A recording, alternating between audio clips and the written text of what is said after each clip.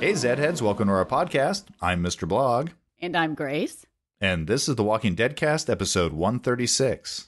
And in this episode, we go under the comic covers of Walking Dead issue 122 and also talk with David Zapanta about his novel, Posthumous.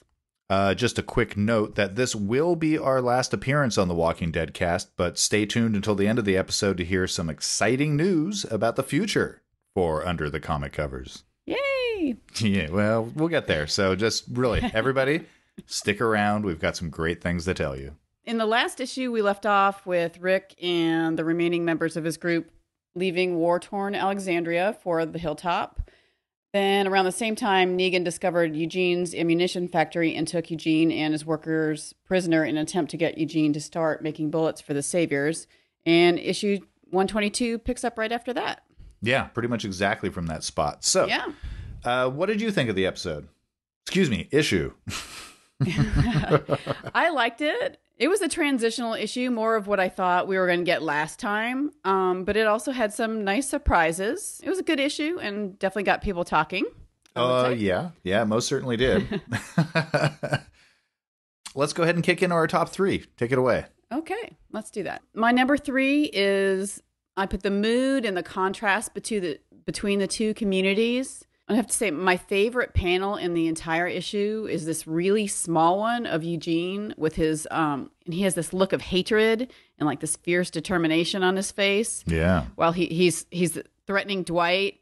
You know, here he is on his knees in front of Dwight and he's threatening Dwight. And he's like, I get free. I'm going to take you out from behind. You'll never see it coming. You go out like Abraham did, only I'm thinking there won't be as many people out there who give a damn. Yeah, no, that was pretty awesome. I loved it. And then like another panel I really liked was the one with Michonne, and she has this tiny smile when Ezekiel was talking to her when he thought she was asleep. And I don't know, I'm just constantly impressed with Adlar's ability to show emotion and to set the mood in the story. And then, of course, you know, we have the different contrast between the spread that's showing the hilltop at night, you know, looking so peaceful and up against like that 2-page splash of Negan and all the chained up zombies and just the, you know, how it's so, the contrast is just so stark between the two communities. I just thought that was really cool. Yeah, that was fantastic. Absolutely. And your number 3? Okay. My number 3, you know, there's going to probably be some overlap on some of these things only because of the fact that, as you said, this was a bit of a setup episode. God, again, more of a setup issue. My number 3 was actually the Rick and the blacksmith going over his potential new hand that he may get. Unfortunately, that's also a bit of a, you know, it makes me worried. It's a bit of a harbinger of doom. If Rick's making these kind of plans, we're all worried about Rick's future throughout All Out War, and will he die or will he not? And I'm afraid, oh no, they've given him something to look forward to. He's dead. But of course, what will that be? What might will it be a hook? Will it be a mechanical Army of Darkness hand? Will it be a golden hand on a la Jaime Lannister? Oh, whoops. Spoiler. Chainsaw, you know, a chainsaw. So many We're getting more back into Evil Dead as well. A chainsaw. I don't think it'll be that, but will it be something like a Merle bayonet? I don't know. Whatever it was, that entire exchange between Rick and the blacksmith. What was Sutton? Was that his name? Yeah, Earl Sutton. Earl Sutton. Yeah, and he, you know, the fact that Rick brings him lunch, says, "Hey, you've been out here all day." It's kind of like, oh, what a dude. That's just great. I like it. So. And it was one of those smaller moments, again, in these episodes that are transitional that I do tend to enjoy quite a bit. So. Yeah, and that was actually my number 2. And, you know, I called it the teaser of Rick's future stump attachment. Because I really felt, you know, like you said, I really felt like it was a teaser and something that's not going to ever pan out. I had this feeling that we're just never going to see what Sutton and Rick could have like cooked up, you know, so we shall see. Yeah, I mean, and it does leave you wondering. I mean, is this just another one of Kirkman's little games that he likes to play with us, where he gets our hopes up and then pulls them away right at the last second? bastard. I know. Because, people love to, speculate and have been speculating since I think Rick lost his hand probably about, an attachment that, what he should have there or whatever. For sure. Yeah. Okay. Okay. My number 2, a bit of an overlap with what was your number 3, was that moment between Ezekiel and Michonne. And as you already pointed out, Michonne's sly little smile as she pretends to be asleep, and Ezekiel's pouring his heart out as a man in his position is wont to do. His lady love is asleep, and that's the easiest time to open up your heart, right? When nobody's actually listening, or you think nobody's listening. But it was very beautiful, simple, small little change in the shape of her whole face. It wasn't even just the smile. I kind of looked at that real close, and I noticed the normal, when she's got that angry scowl on her face, her brow is furrowed. It's kind of tight up in the center of it. And if you look at the panel at the top of the page and then the panel at the bottom, the scowl is the tension, then the scowl's released from her forehead, and that slight smile comes up, and it's a very small, very tender, and very human moment that I've always felt The Walking Dead has done its best work when it is able to capture those human moments, and that was a perfect example of what, in my opinion, is what makes The Walking Dead as great as it is. I totally agree. All right. Okay. So is my number 1? Jesus is human. I've been saying for a while that I wanted to get some backstory on Jesus to make him feel more relatable and more human. And I didn't really get the backstory, but I was happy for this little small reveal into his character. And Jesus isn't like a super ninja robot hottie like I thought he was. Well, no. Come on, let's be fair. He is still a super ninja. He's just not a robot. He still is. He's just not a robot. He's not a robot with no need for human contact, after all, And so I just thought this little peek into Jesus's private life was touching, and it made him more relatable and interesting, because as much as, I kind of liked Jesus, but I never found him interesting. And so this just adds a little bit of something to him to make him relatable. You know what? I considered throwing that reveal on my top 3 as well. It was a great reveal. I mean, I can't say that it wasn't. It was certainly surprising. And it's kind of like, well, what? Okay, fine. And I think because we have so many comments on this in our letters, I kind of opted not to bring that up right now. Right. But yeah, it's the elephant in the room, right? It really is. I think that was of everything in the issue. This was the one that I think surprised the most people, and it was the one that was the most surprising. And I did have the pleasure of watching Mrs. Blahg as she was reading last night, going over the issue, and I was just kind of staring at her, waiting.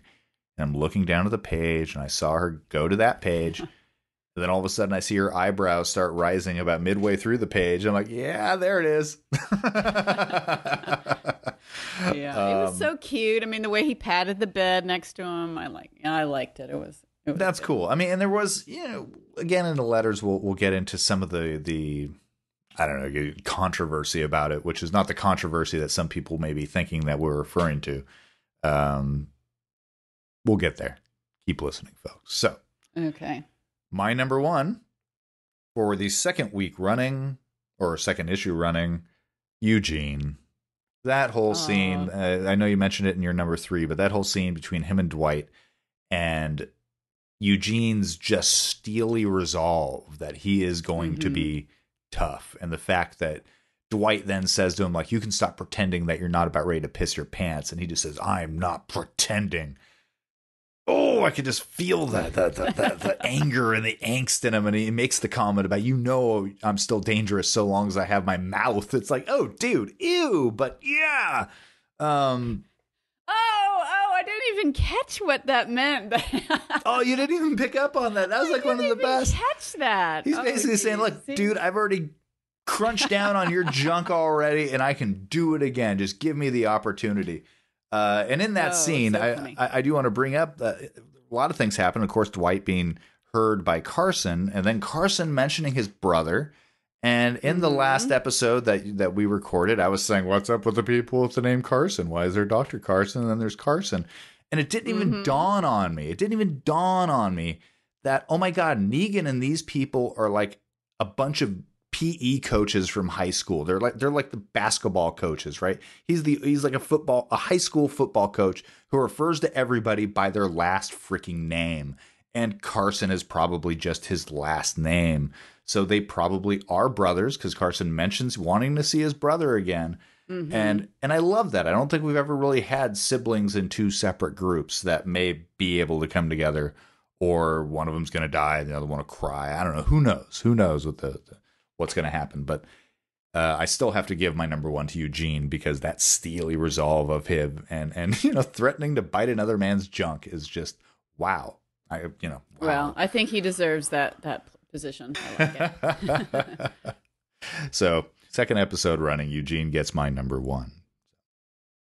Do you have any other notes that you want to bring up about this issue? Yeah, there were. I didn't really write down any notes. I felt so much of the stuff was, in the letter, mentioned in the letters. But do you have any notes? Well, I mean, I did enjoy the exchange between Brianna and Maggie, establishing Maggie's position as leader of the Hilltop. I thought that was good to get it from the perspective, not just of somebody saying, yeah, I guess I'm the leader or you're the leader, but somebody from that group saying, no, you did this. We are now following you. Just establish it, make it clear. I like that. Yeah. I did like the very sweet moments between Rick and Andrea. The fact that Andrea called him honey, which I thought was really quite sweet. And she didn't wake him up when her shift was over. Yeah, it was all very cute and very real, very human. Very feely. Very feely. And of course that just, God, puts another target right on Rick's head, in my opinion. But I mean, it could be Andrea. I am at the point where I'm beginning to not really even speculate or think about any predictions about who's going to die, but I'm having this fear that no, one of the main characters is going. Somebody has to go, and it's not just going to be Negan. It's going to be somebody we care about. And for as bold as my predictions about Rick's death have been, and as much as it sounds like I'm like, yeah, Rick's going to die, woo! I don't want him to die. I really don't. The more I've been thinking about it and sitting on it, I'm like, oh, I spent a lot of time with this guy. I care about this guy. I don't want him to die. Yeah. That sucks, man. Maybe I've been too flip about that, but all that's going to do is, if that does happen, it's going to be a really rough. It's going to be a rough time when that happens. That'll be a little brutal.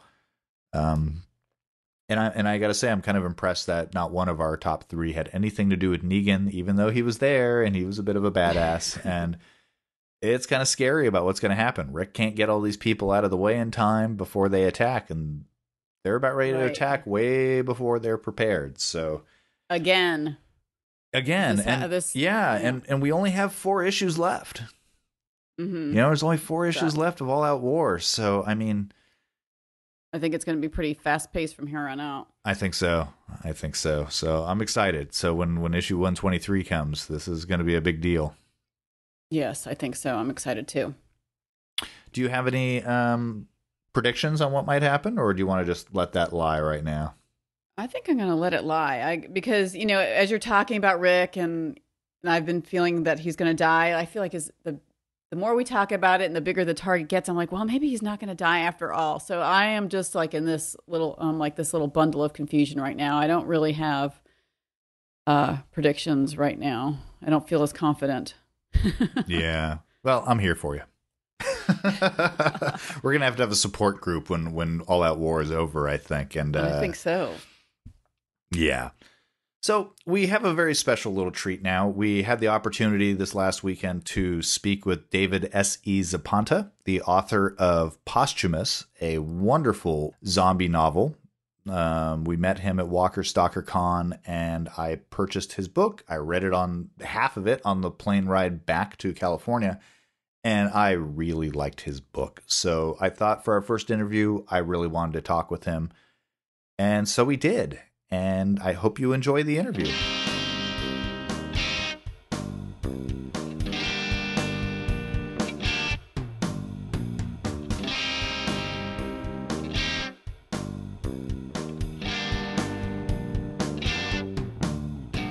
Joining us today, we have with us David S.E. Zapanta, the author of Posthumous, the novel, book 1 of the Kadabra Raza series, as well as the creator of Hairbat, the comic, self-described depression enthusiast, and my favorite, the Melancholy Greetings, which are some fantastic greeting cards. So welcome to Under the Cover. I always do this. Welcome to Under the Comic Covers, David. Thank you very much. Thank you, guys. First of all, let's go ahead and get into how you got started with Hairbat to begin with, and then how Melancholy Greetings happened. There seemed to be a bit of a timeline here with one, then the other, and then into the novel. Could you walk us through that process? Yeah, sure. I started Hairbat when I was 23. I was at Rhode Island School of Design, and it actually started as an assignment for a comic book class there. And I would say probably out of everyone in the class, my project, which was Hairbat, was probably one of the more ambitious ones. And so people kept saying to me, including the professor, they kept saying, you should really do this beyond the class. But, cool. But I was only thinking, 20 pages at a time. And so I thought, could I do this? Is this something that I could, conceivably, do as an ongoing series? And, I tried to go the traditional route, sent it to publishers.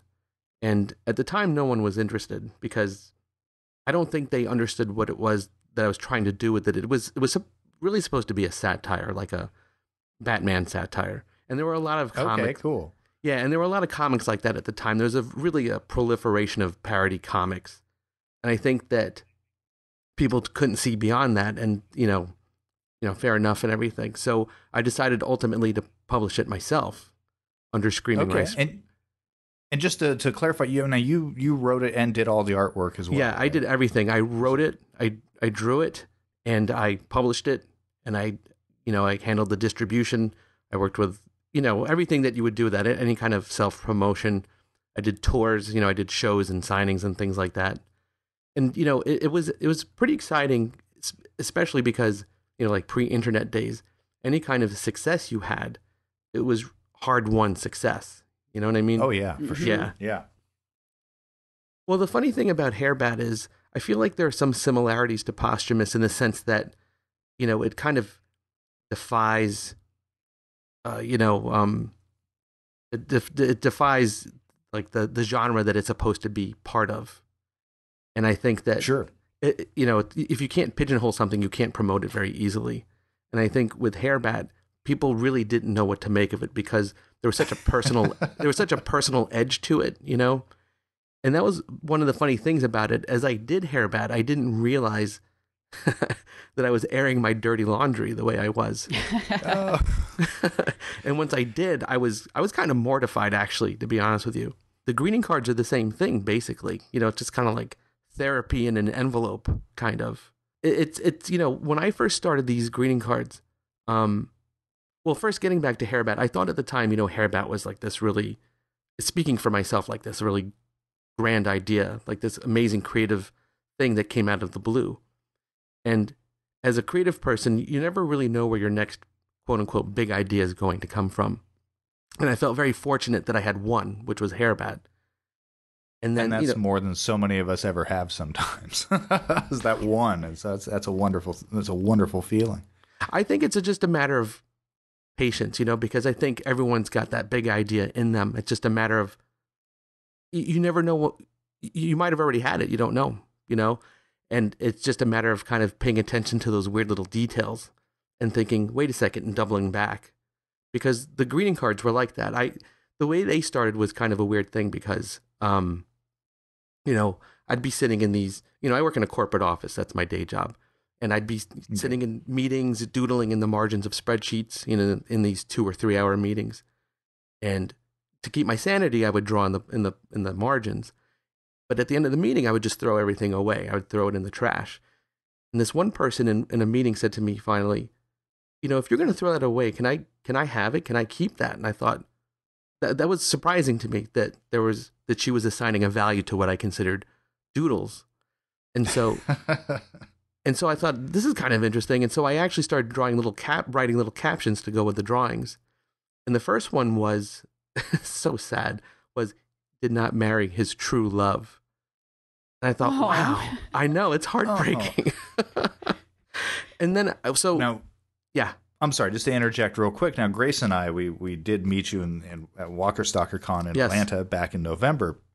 And Grace, I know you got some of the melancholy greeting cards, right? I did. And you know what? I cannot give them away because I love them so much. They're so adorable and sad. And, I got 3 zombie ones. You have things other than zombies, but all 3 of the ones I got were zombies. And they have these big soulful eyes and, these little sad captions. And I love them. And I can't give them away. I think I might need to frame them. Well, thank you very much. I really appreciate you saying that. The funny thing about these cards, even the zombie cards, is that I try to be as honest as possible in them.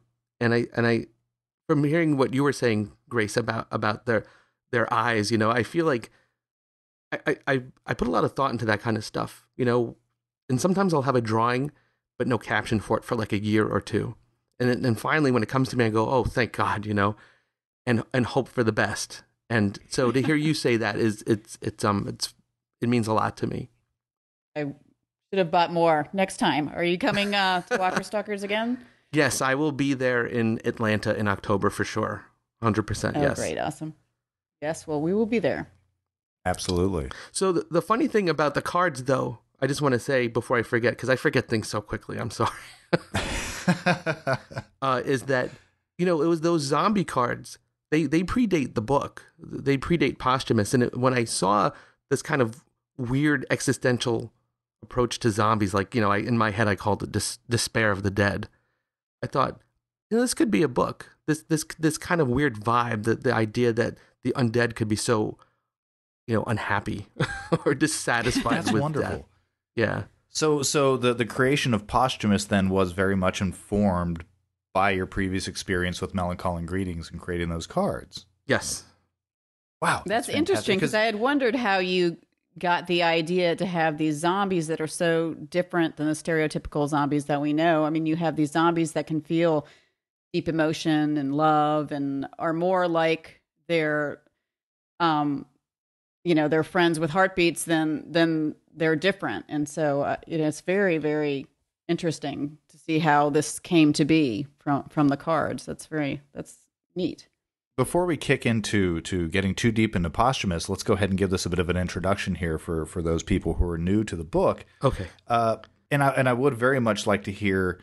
I remember when I did meet you the first night, you gave me the basic layout of how you would describe the book to somebody who hasn't read it. And go ahead and take it away, because I think you say it better than anybody else could. Well, it's funny. At the Walker Stalker Con, I tried out a few different ways of presenting the book because, I almost didn't do Walker Stalker Con because, people have, and I don't mean this the way it's going to sound, but people do have preconceived notions of what zombies should be, and rightfully so. Oh, yeah. That's one of the more contentious issues surrounding zombie lore, if you will, is fast zombies, slow zombies, thinking zombies, unthinking zombies. I mean, people get into genuine arguments over these things, so you have to be careful. And you did decide to throw a very large and very specific monkey wrench into that argument, and I appreciated it so much. So continue, please. Yeah, I felt like at the time it was kind of a risky approach to the genre, but and I'm going to be very honest here about why I started this book. I started it back in 2009, and, I was going to the doctor a lot, and I was worried about my health. My second kid was on the way, and, I just felt like I want to take care of myself. And I started, and plus I was hitting, 40, and I was thinking about just mortality in general. And so that was the genesis of the book. That and the idea of, how would a theater full of zombies react to a George Romero movie? Would they see it as farce? Would they see it as, comedy? Would they be offended by it? And I thought that's a really weird idea. And also, I thought about Thriller, Michael Jackson's Thriller video, and I thought, what if those were real zombies in that? You know, what if they were gainfully employed for that particular project, and then, you know, they went on to do other things within the Hollywood studio system? You know, and I thought those two ideas together are really weird, and I want to do something with that. That's kind of what informed it. That and the greeting card sensibility. I brought those things together and blended them, and I got really lucky, I think. It is a very unusual book, and as I've told you before, and I did write a review of the book. So if anybody's interested in hearing a more detailed review, you can go to MrBlahg.com, look up Posthumous by David S.E. Zapanta. My review is there. And what did strike me so much is how you used zombies and as a fill-in and as an analog for so many different social issues. Whether it be unemployment, whether it be immigration, whether it be homophobia, whether it's, like you said, would a zombie movie be offensive? And I do love how you made, what was it, zombie video games are considered exploitation. Yeah. And any zombie movie would be exploitation. And I loved that concept. It was just so unusual. So just to try to give the listener an idea of what this book is about, it's essentially follows three main storylines, giving you three radically different feels. And I felt the one storyline, Barnabas Hardy, which was almost the heart for me of the book, was more of a noir sort of story. Is that correct? Yes, definitely. Okay, and then we got Damon, who was the actor working in New Hollywood. A little more farce, a little more comedy in there, and the third one being George Gleason, a bit of a right-wing anti-immigrant, anti-zombie sort of fellow. Right. You include those arcs in this remarkably well filled out and detailed universe, and you did a great deal of world building, and I would love to hear how you came about creating that world and how you fleshed it out as well as you did. Well, that's a good question, because, you know, they say that a writer should know what their characters eat for breakfast, you know, that kind of thing. I took that approach to the world of Posthumous itself, and I thought, you know, what would undead products be like? What kind of cosmetic products would zombies use, for instance? What would their magazines be like? What would their reality shows be like? What would their music even be like? You know, that sort of thing, and just take it to its full conclusion, and try to, you know, I believe that, you know, you find verisimilitude in the details like that, and, you know, if I don't believe it, no one else is going to believe it. I think that's part of what made the book so fun is everything in the world that you know, like you said, like the products and. But see, that's the thing. I wanted to have fun with it, and I wanted the readers to have fun with it also. I wanted them to think, you know, he really thought this through. There's so much here. You know, you don't want to just, you know, like think you're like, it's like watching a play. You know that the reverse of that set is just plywood or something. And I didn't want people to ever feel that way, that if you went beyond the edges, there was nothing there. Because to me, it goes so far beyond even what's in the book. I've written so much more. I even drew a map for myself for this. Oh, I mean, you would have to. As I was reading it, there were a number of points where I started to think, should I be taking notes? There's so many characters, and there's so many. And again, it took me a while to even kind of suss out those three individual storylines to understand where I was going. It was just so rich, and I will also say that you did it in a way that didn't rely on exposition. You allowed the story, allowed this world to unfold almost in a need to know basis sort of a thing. And I'll admit I was a little confused at the beginning as to what is going on here. What is it? This and that. But after a while, it just began to flesh out and feel so much more full and real than if it had just been a turn into as an aside and breaking the fourth wall and explaining. I hate exposition like that, and you at no point did that.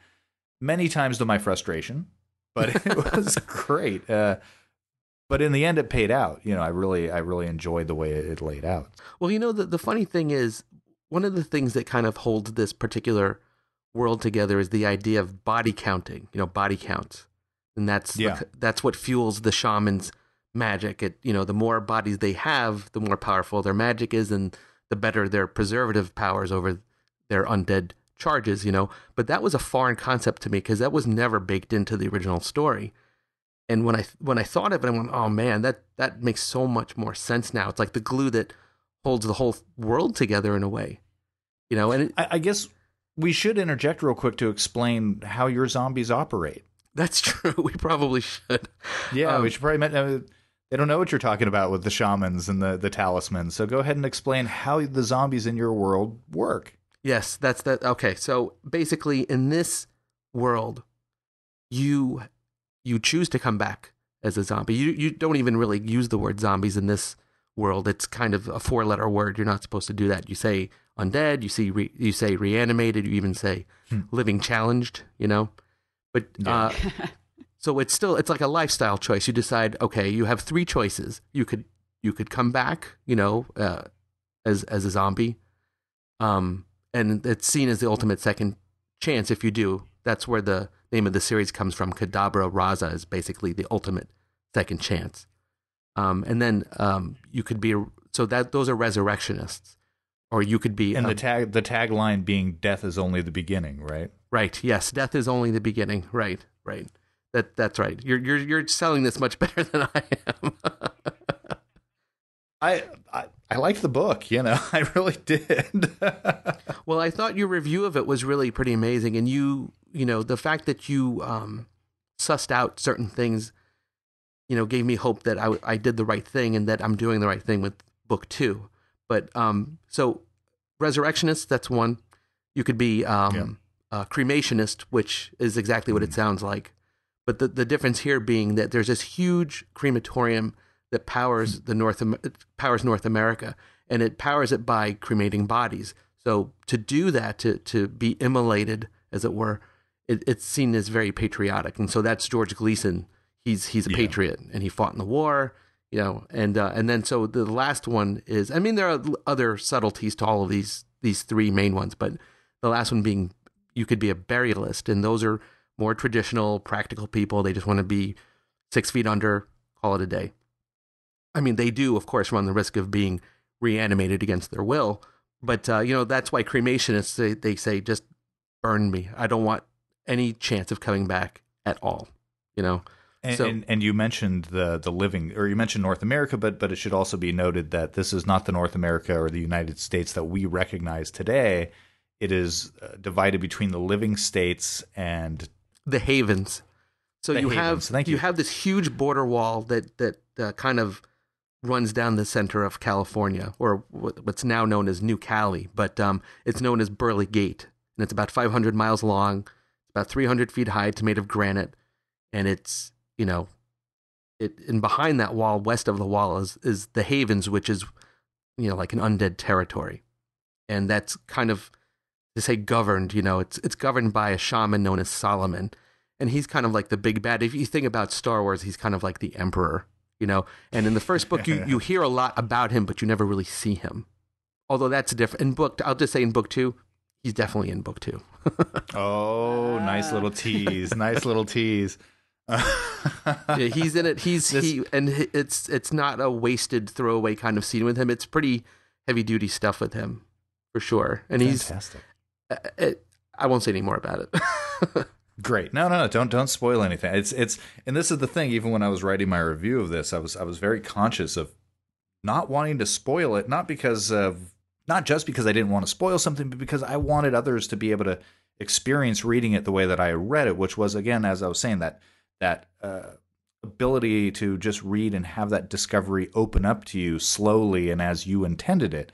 And it worked very well, and that's a wonderful thing, and you did a great job with that. So, and I'm sorry, I don't mean to be so sycophantic here or kissing your ass in any way. It's just I enjoyed the book. Simple as that. No, I really appreciate it. I worked on it for 4 years, and in some ways, you as a writer, you work in a vacuum, and you honestly don't know if what you're doing makes any sense. And of course, I had beta readers, but until that point, I really felt I was going out on a limb because it was so different from what people's preconceived notions are based on, whether it's Walking Dead or, like I said, Romero films or whatever it is. And I do think that it's still a gamble, you know, and I feel very lucky and fortunate that someone like you or Grace read it and appreciated what I was trying to do there. You know, I think that it is going above and beyond the zombie genre. It's really trying to be, it has a bigger message, you know, not to sound highfalutin about it or anything. I just do feel like, you know, the zombie genre is the perfect vehicle for allegory, you know? You could really, it does so much heavy lifting if you let it. And you found, I think, every allegory there, and you know, made it believable. And it's funny because your zombies are pretty disgusting, some of them, and you know, there's some parts where one of the characters gets pretty disgusted by a zombie, and you know, I feel for him. I'm like, yeah, they're disgusting, and I'm like, oh my gosh, I'm a necrophobe. You know, which is not, you know, that's not a good thing in that world. And I was like, oh no, you know, I'm a bigot. But, you know, so it's fun. Are you working on the second book now? That's also a good question. And I will tell you that I am about 40,000 words into it. And to put that into context, book 1 was 82,000 words. So I'm roughly around what I would consider halfway. That's not to say I've only written the first 20 chapters. I've written chapters throughout the entire length of the book. I'm just kind of trying to connect the dots now. And and I will say that some minor characters from book 1 come back, some of them in a much bigger way for book 2. And I think wonderful. I'm really trying to, but now the problem is that, you know, instead of 3 main storylines, I have 4, maybe 5. I actually scaled some of it back because I felt it was too much and I couldn't expect people to keep track of everything. You know, so you're not going to do the zombie Game of Thrones where there's 1,000 different characters and 47 different plot lines going. It might be that way by you know, book 3, but I doubt it. No, I mean, the thing too is that zombies in this book have such similar names. It's the same thing with the Lannisters. They have very similar names. You know? Yeah, absolutely. They do. Well, when I picked up the book and I was reading it the first time through, I mean, it's a tease when it says book 1 of the Kadabra Raza series, and yet nowhere in there did it tell you about, you know, what to expect. And I did have to ask you, like, okay, how many more of these are there going to be? And so go ahead. I mean, is that information that you're willing to share? Oh yeah, sure. More of these? There are going to be 3 for sure. In this particular trilogy, series. So. Yeah, it's a classic trilogy, and then there will be... Wonderful. At this point, I'm considering a trilogy, and I can say that it's about George Gleason. And the prequel is about George Gleason, and it would take place during the war. Because, yeah. So he was a POW. Get some of the history of it. Yeah. And I've started writing bits of that, too. And the funny thing is, when I was writing book 1, I was writing books 2 and 3 at the same time because I wanted there to be more of a connection. I wanted to have, you know, Easter eggs in book 1 for the other 2 books. And so now as I'm even writing book 2, I'm still writing book 3 a little bit. And now I'm starting to take notes for the prequel as well. Oh, that's wonderful. Well, Grace, do you have any other questions you want to ask? No, I'm good. I thought this was great. Thank you, guys. I really appreciate it. Oh, no. Thank you so much for coming on. It's such an honor to have you with us for this, our first interview. It's fantastic. And thank you for being so patient. Just so the listeners know, yesterday we were supposed to interview David, and my computer completely crapped out. I had all sorts of technical problems on my end, and David is an absolute gentleman and a scholar for being so patient with us and my horrible unprofessionalism in getting this together. But we got it together. Thank you so much for joining us and chatting to us about Posthumous. You're very welcome. Where can people find the book? They can find it in a few places. It's available as an ebook and, you know, as paperback. As an ebook, you can find it, you know, on bn.com or Amazon or iTunes, even on Kobo, the Kobo marketplace. And paperback you can get through, again, bn.com or Amazon, or even through my Etsy shop, which is just etsy.com/melancholy greetings. And the one other website they can check out where all of this stuff is posthumousthebook.com. I'll make sure we get a link to that when we post the podcast. That's great. Thank you. And should we tell them about the contest? Yes, absolutely. Please. Yeah. Well, David has been kind enough to offer up a signed copy of Posthumous, Book 1 of the Kadabra Raza series, as a contest winning. So in this episode, Grace and I are going to eventually get around to figuring out exactly what that contest will be. It'll probably have something to do with our Facebook page, which you may or may not know about already. And stay tuned for that. Thank you very much for joining us, David. It was my pleasure. Thank you, David. You're very welcome.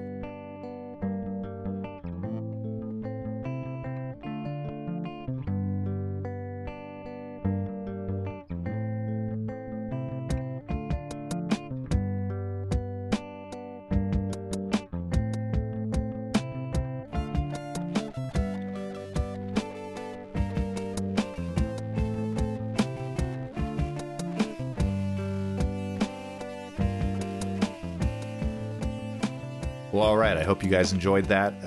We most certainly enjoyed talking with David. Thank you so much, David, for speaking with us. That was a lot of fun. Thank you, David.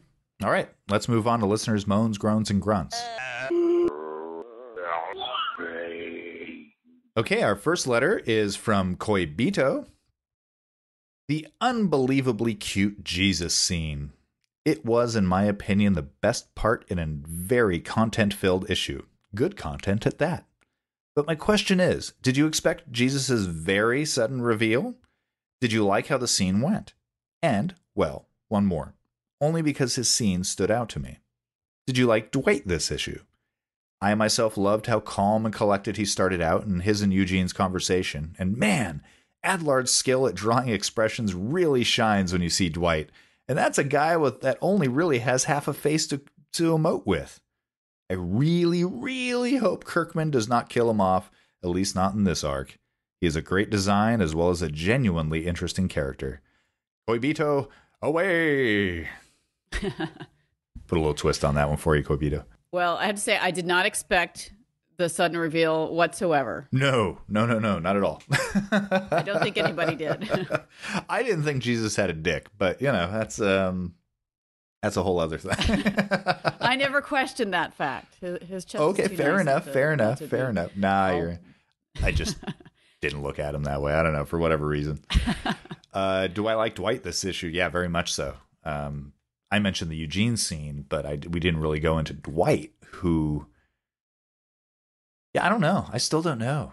Is he double agenting everybody? Is he a triple agent? I mean, is Carson going to rat him? I mean, I don't know. I do believe Dwight at this time that he is genuine.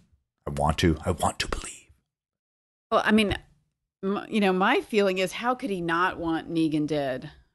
Yeah. After what he's done to him. So I agree. I feel I think that Dwight is genuine. So, and I like that scene as well. Well, as always, thank you for the letter, Koibito. Thank you. Okay, our next letter is from Pickles. I wanted to write about how I felt about the very popular topic this week of Jesus' sexuality. A lot of people have been called homophobes when they spoke against it on internet forums, but I don't think that Jesus being a homosexual is the issue with the whole thing. The problem is this reveal is so random that it makes me think that Kirkman just came up with it out of the blue. Jesus has always been the type of guy who was like a Jedi, detached from that sort of thing, giving all that he had to whatever cause he was in. And then he just isn't anymore. It's not like he's coming out of his shell, because it seemed like this had been happening for a while. But then again, he said that all he had at the hilltop was books. This further reinforces that I don't think Kirkman had been planning it. This makes me feel like his whole character continuity is wrong. The twist just felt cheap. The whole revealing gay characters casually was great with Aaron and Eric, but it felt unplanned and stupid this time around. Like I said, I can't even imagine him being with a girl because of that Jedi aura around him. But you can't reveal something that was apparently already happening at the hilltop, him and Alex, as character development. It left me cheated and confused. I don't care that he's gay, but this was cheap. I've used that word a lot in this, haven't I? What do you think about the whole thing? Did you like it? Did you like how it was introduced? Thanks for reading. Pickles 312. Okay, thank you, Pickles. Yeah, thanks, Pickles.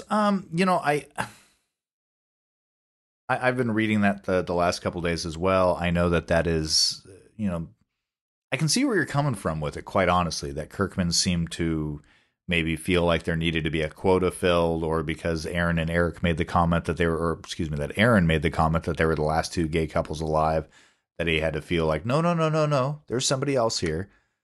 I can see that. And the point about Jesus specifically saying that all he had back at the hilltop were a bunch of books. Yeah, that's kind of the, like, if he was going to be in a relationship, he seems like a really decent enough guy that he would actually put a little more stock in a relationship than just saying, I got nothing.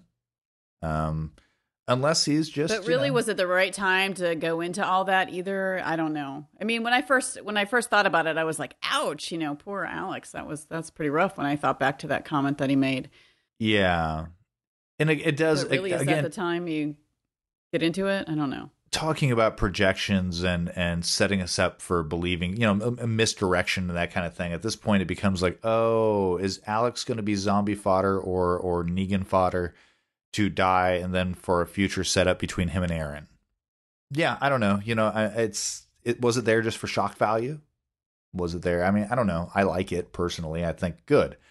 As we talked about before, Jesus is humanized in a certain way, and maybe this is just the beginning of Jesus becoming a more fully realized character beyond just his super mad, awesome ninja skills. So I don't know. Let's wait it out, see how it goes, right? Maybe Rick will have a change of heart and ditch Andrea and go for Jesus. Who knows? Okay, I gotta say this. I do wonder too whether or not Kirkman just got a kick out of the fact that now people are going to be running around saying Jesus is gay. Is he just trolling everybody just to get us, like, just to piss off a certain segment of society? I don't know, maybe. Because it feels kind of wrong saying that statement, like, oh my God, somebody's gonna get really mad if I say Jesus is gay, but that's not who I mean. The other Jesus, Paul Monroe, and actually he called him Paul, didn't he? Alex called him Paul, which was kind of sweet and a nice reminder that, look, he has a name. He's not Jesus. Okay, next letter from Kirk. Overall, a solid issue. A short calm to develop some characters and set up the next big confrontation. Bio-zombified weapons? Ha! Nice twist. A little dangerous because of the increased chance of it backfiring and infecting the user, but still a neat idea and one that is outside of the box. I like that. The opening scene with Eugene and Dwight was tight. Eugene is becoming a pretty solid badass, which is a little hard to believe, but still fun to read. I particularly like that as Negan is closing in on a win of this war, he is unknowingly fracturing from the inside. The big question is, who will be the one to punch Negan's ticket at the end of this story? Rick? Ezekiel? Dwight? My hope is that it's Maggie. I would like to see her get to have a little justice for what Negan did to Glenn. I like that Maggie is becoming the leader of Hilltop. I don't care for the Brianna character. It seems like she's always judging Maggie and giving her a hard time. What's up with Olivia getting all inappropriate and insensitive with Rosita? That lady creeps me out. Sorry. I like that. And Jesus is gay? Didn't see that coming. Glad, though, that Kirkman goes to great lengths to constantly diversify the cast of this book. I think that's very true to real life and adds to the book's authenticity. Cannot wait to see what the Metalsmith dude creates for Rick Stubb. Could be very cool. Maybe have some interchangeable parts with tools and weapons. That would rock. Okay, suddenly I got an image of, like, Rick with a Dremel on the end of his stump. Like, this is the grinder, this is the router, this is the saw. Okay, sorry. Back to the letter. Not sure I agree that consolidating all the communities is the best idea. Loved the art of the big double-page spread with all the Hilltop people streaming in through the gates. I'm glad, though, to see Rick come up with a backup plan. That was something they were severely lacking at the prison. Nice to see that the character learned his lesson. Good cliffhanger at the end, although it wasn't that big of a surprise after Rick's speech the page before. You kind of knew that Negan was attacking earlier that was going to happen. Best, Kirk. Whew. Thanks, Kirk. Thanks, Kirk. Man, that's a lot of stuff to take in. I mean, we probably could have stopped it midway through, but then it would have taken us about 30 minutes to get through this one. Let's go ahead and just real quickly hit some of these points. Bio-zombified weapons. We haven't touched on that at all yet. What do you think about that plan, Grace? I I don't think it was interesting to read about, but I don't think it's going to work. And I think if it does work, Kirkman's going to have a really pissed off community here because if it works, why hasn't there been more and more people turning with I don't know. Well, yeah, I mean, I thought about that too, in the fact that, like, okay, Michonne, she's run around and then she'll chop off a zombie head and this and that, so she's got that gunk all over her sword before. But I guess then she doesn't, if she uses it on somebody else, it's pretty much always been fatal, so we don't know the outcome of that. Same thing with Lucille. Lucille's got a bunch of the zombie gunk on it all constantly, I'd imagine. And the only time we've actually really seen it in use has been on Glenn. So we didn't have the chance to see whether or not that would work on him either. Bioweapons. This is the first time we've seen biological warfare in The Walking Dead, so that is interesting. Eugene and Dwight was tight. I agree. Negan closing in on a win. Brianna, yeah. Oh, yes, sorry. No, I was going to say, I like Brianna. I think she just tells it like it is. I kind of like Brianna, Maggie. Too. I honestly do. I think she's Maggie... She's supportive in her own way. Yeah, Maggie needs a friend. Give Maggie a friend. There's nothing wrong with that. And she is supportive in her own way. I mean, she was basically saying, like, no, shut up, Maggie. Stop your self-doubt. You're the leader. I liked it. Olivia getting all inappropriate and insensitive with Rosita. I don't know. Was she that inappropriate? I mean, she's just maybe. I think she was just trying to make her laugh, but Rosita wasn't having any of it. Yeah. And then when it was kind of funny, I misread. I think I put a comma where a comma didn't actually exist. That when Olivia makes the comment of like, that she's, God, what's the exact sentence? I need to look this up here. It's right here. Hell, I do all right. When I read that, it says, this ain't high school. You're not less cool for liking the fat guy. Hell, I do all right. I honestly read that as hell. I do all right. I read it as like she was saying, no, she likes the fat guy. She liked Eugene. I threw a comma in there. And oh, okay. As somebody who does do some writing, I got to say, the importance of where a comma is really makes a difference. Because I went back and I reread it. I'm like, she does all right. Well, who is she banging? Now that's what I want to know. Who is she banging, man? I don't know, but it's kind of nice to know that Olivia gets laid. I like it. Absolutely, man. She's kind of got the skirt thing going. I don't know. She creeps you out. And of course, she's the one with the food, so maybe. Oh, that's true. Oh, my God.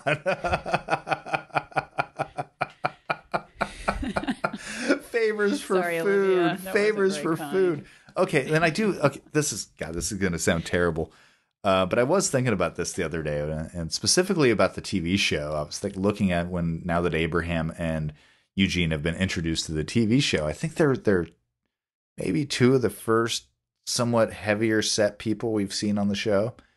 And now I'm thinking about Olivia, and I'm thinking about Eugene in the comic. And of course, Eugene has mentioned that he's been losing weight. And all I keep thinking is, everybody's starving. How are you guys still heavy? How is that happening? Well, yeah, they brought it up in the comic too before, I guess. Yeah, they have with Eugene. So even when I don't know, sorry. So I still think Eugene's trimming down a bit. He is trimming down, and they've made mention of that, but they've made mention of it in terms of now that he's been trying to kind of do something more with himself. He's taking better care of himself. And what I'm saying is, it doesn't matter at this point whether you're taking better care of yourself or not. There's a baseline minimum food all these people are eating. I'm sorry. We're way off on a tangent on this. Let's move on here. Jesus being gay, we've already covered that. Rick Stubb, I think we covered that as well. As far as consolidating the communities, you're right. It probably is not the best idea, and I think that's why Rick wants to try to split the group up. Unfortunately, they may not have a chance. So, yeah, and he had that backup plan, which is all well and good, but he didn't have the time to get anybody there. So Yeah. So let's move on. Thank you very much, Kirk. Okay. Great letter. Thank you, Kirk. The next one is from Jack McCary.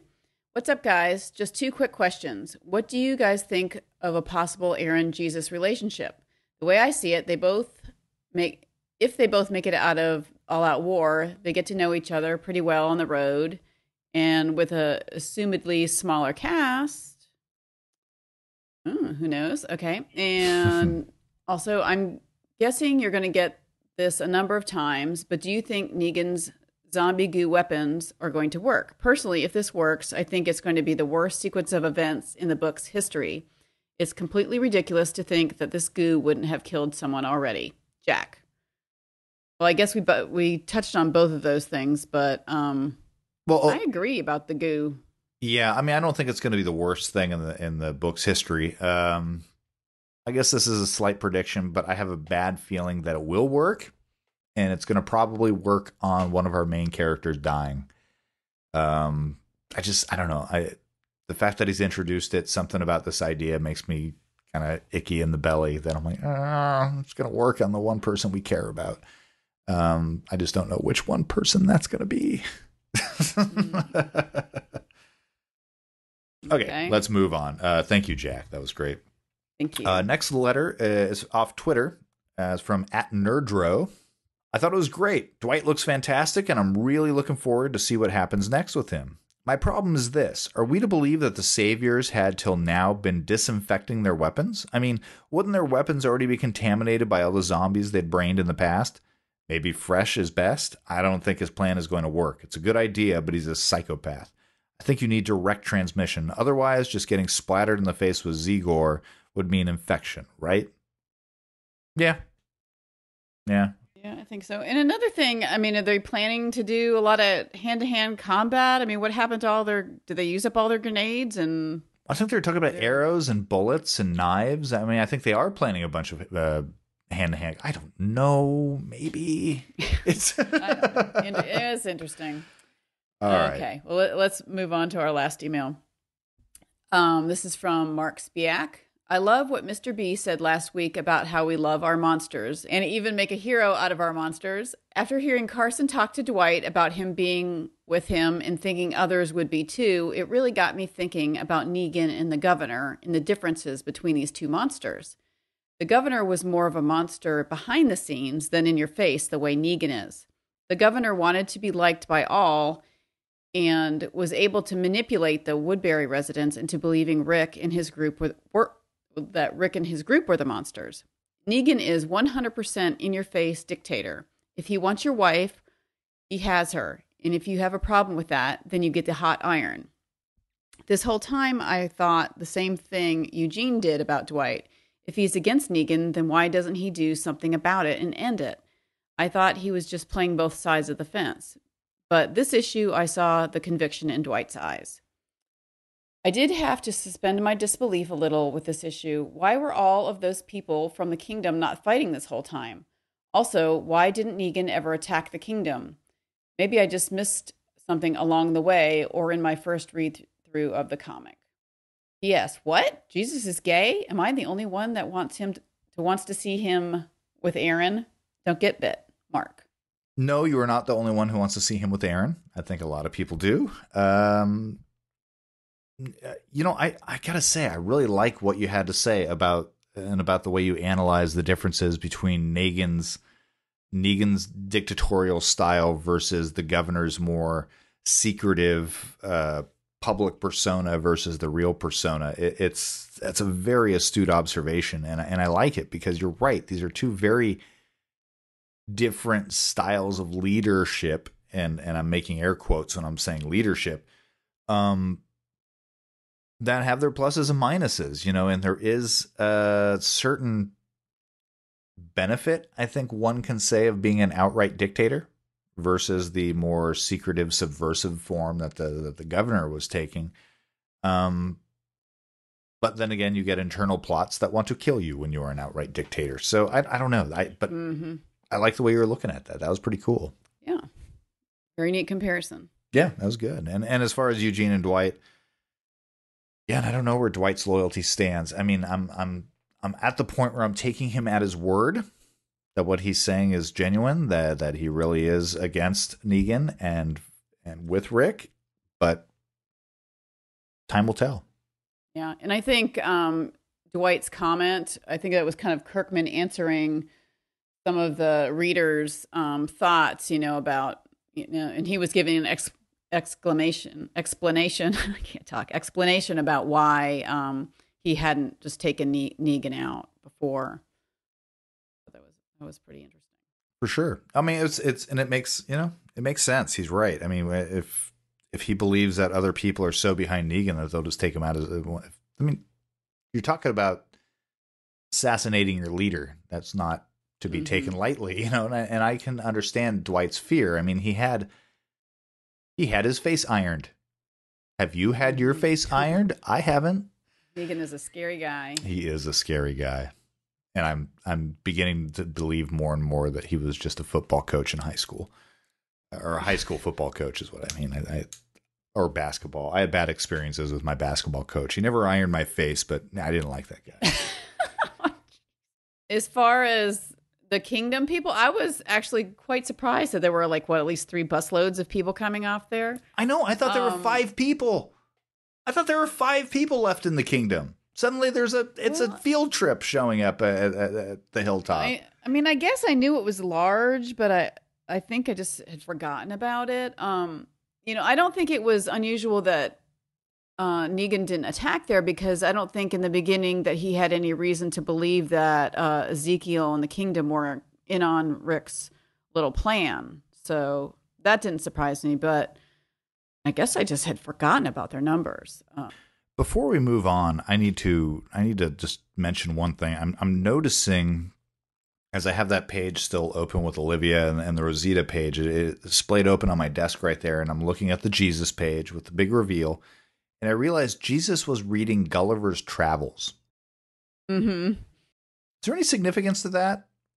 I don't know. There might be. Is Negan Gulliver, and the rest of them are the Lilliputians, and are they going to try to capture Gulliver and that kind of thing? I mean,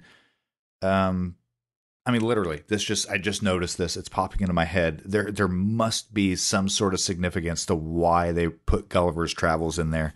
Any of our listeners? Maybe it is the numbers that they have. Maybe. So if any of the listeners have any insight into why was Gulliver's Travels very specifically pointed out here, I want to know it. I want to hear some theories. Come on, give it to me, people. Let me hear it. So are we done with the letters? We are. All right. Well, this is bringing us very close to the end of the show. However, we do have the announcement to make. We mentioned that this is going to be our final episode as under the Walking Dead cast. However, that is not the final episode of Under the Comic Covers. In fact, we haven't yet started Under the Comic Covers because our first episode as our own entity will be next week. Grace and I have been holding on to this information for a while. I've been teasing it on Facebook. We've been teasing it on Twitter. But we are now going to be a full-fledged podcast, not just dedicated to The Walking Dead, but dedicated to covering independent comics as the ones that we are reading, the ones that we care about. Grace and I, we spend far too much time in our actual personal lives talking about these comics. We figured, you know what? We want to do this as the podcast as well. And great thanks to Jason and Karen for allowing us to get our feet wet in terms of setting this up and beginning as a small 15-minute segment, then getting so many emails that we really wanted to start responding to the emails. So we wanted to have our individual episodes that we've been doing, and it's been such a great experience. We've been loving it so much, but we want to talk about some other titles. The Walking Dead is awesome. We do. But we have some other ones But we have a lot to talk about. We do. We have a lot of other things to talk about. So this will be fun. I am so excited. Yeah. So next week, we will be recording March 6th, our first episode as Under the Comic Covers. We have some extra special little things to tell you about. But first, I want to go over the titles that we will be covering. So, and by no coincidence, maybe most of these, actually all of them, I think at this point are Image Comics. So why don't you go ahead and spill the beans on which comics we will be covering? Okay, well, the first one we'll be covering is Revival. That's one of the ones that we've mentioned in one of the the past podcasts, one of our recommendations. So that will be our first one next week. And we'll also be covering Chew, Sex Criminals. What else am I missing? Saga, of course. Saga. Now with Saga, for those of you who've been following Saga, you may know that right now they're on a 3-month hiatus. They do their 6-issue arcs, and then they take 3 months to get everything together, and then they do another 6 issues. What we are going to do up until that time, the 3 months is over, we're going to cover each volume, the previous 3 volumes, until we get to the live issues as they're released. So there's that coming up. There will be some weeks where we don't have anything on our pull lists that we're necessarily going to be talking about on the show. So we may go over some titles that have just been completed, maybe a series such as Trillium. Once that's over, we may go over that, and that being a Vertigo title. So we're not going to limit ourselves to just Image Comics. If something comes up that piques our interest, look, we're going to talk about it. And if any of you listeners want us to maybe start reading something and covering it, hey, look, we're open to suggestions. We love going over some new titles. I do want to squeeze in Manifest Destiny because I'm loving Manifest Destiny. And Sex Criminals, like you already mentioned it, but I can't wait to talk about that. If you thought menstrual cups were fun, wait till we get into Sex Criminals. That's all I'm saying about that. It is a fun read. So this is very exciting for us. We're really looking forward to bringing you some completely new content. Again, this will be a separate entity from the Walking Dead cast. So as of next week, I'm asking you, the listeners, if you want to keep hearing Under the Comic Covers, you're going to have to go to iTunes. You're going to have to follow us on Facebook. You're going to have to follow us on Twitter. You're going to have to find out where we are, and please find us out there. We're going to make this bigger. We're going to make this better. And as a promise that this is going to be bigger and better, our first episode, which will drop hopefully March 7th or 8th. Go ahead. You spill the beans. Do it. Well, our first interview is with Charlie Adlard, who is, of course, the artist and illustrator and co-owner of The Walking Dead. I've got such a shit-eating grin right now. Really, it was. We've already spoken with him. It was a fantastic interview. I cannot wait to share it with you guys. It was so much fun. He was a fun, easy guy to talk to, and I think it went really well, and I think you guys will enjoy it. Yeah, so that's going to be our first that'll episode. That'll be next week. So we're going to be covering Revival, issue 19, correct? 18, I believe. 18, okay. Revival 18 or 19, and an interview with Charlie Adlard. And it's going to be a whole new experience. We're going to have some fantastic artwork that has been done for us by Kirk Manley. Thank you very much, you Kirk. Can check that out on our Facebook and our new website, and we'll give you all that information in a little bit. Absolutely. And you're going to hear some music. We'll go ahead and promote the music when we get there. But we are so excited about this. We've been teasing this a little bit for those people who follow either one of us on Facebook or Twitter. And I'm very excited, and I really want to take this moment to give a huge thanks to Jason for allowing us to occupy a small real estate corner of the Walking Dead cast and to grow and to do something more with what has been a phenomenal experience for both Grace and I. We've been loving doing this, and we want to make it bigger. We want to make it better. We do. Thank you, Jason. And thank you guys for listening and for sending in all these emails. I mean, that's really what's made all this possible and made it able for us to go, look, this might work, man. I think people really care about this. And there are other titles. You know, we're talking ultimately about a TV show based on a comic. And it's those comics that, you know, for those who are the comic readers of the show who are listening to Under the Comic Covers, I really want you to come with us. I'm looking forward to this. It's going to be a lot of fun, and there's a lot of neat things that are going to happen. So there's that. Okay. There is. Should we tell them about our contest? Oh my goodness, that's right. So as we mentioned in the interview with David Zapanta, you have the opportunity to win a copy of David Zapanta's novel Posthumous, which again, I got to say, I really like this book. And on top of that, it's a signed copy. He will send it to you. But the rules are as follows. Grace? Fill us in on that one. You know this better. What you need to do is go to our new Facebook page under the comic covers and like it. And then like the post that we put up there about David and the contest. And you will be entered, and we will draw the winner on our first episode next week. All right. So I think that about does it for the show.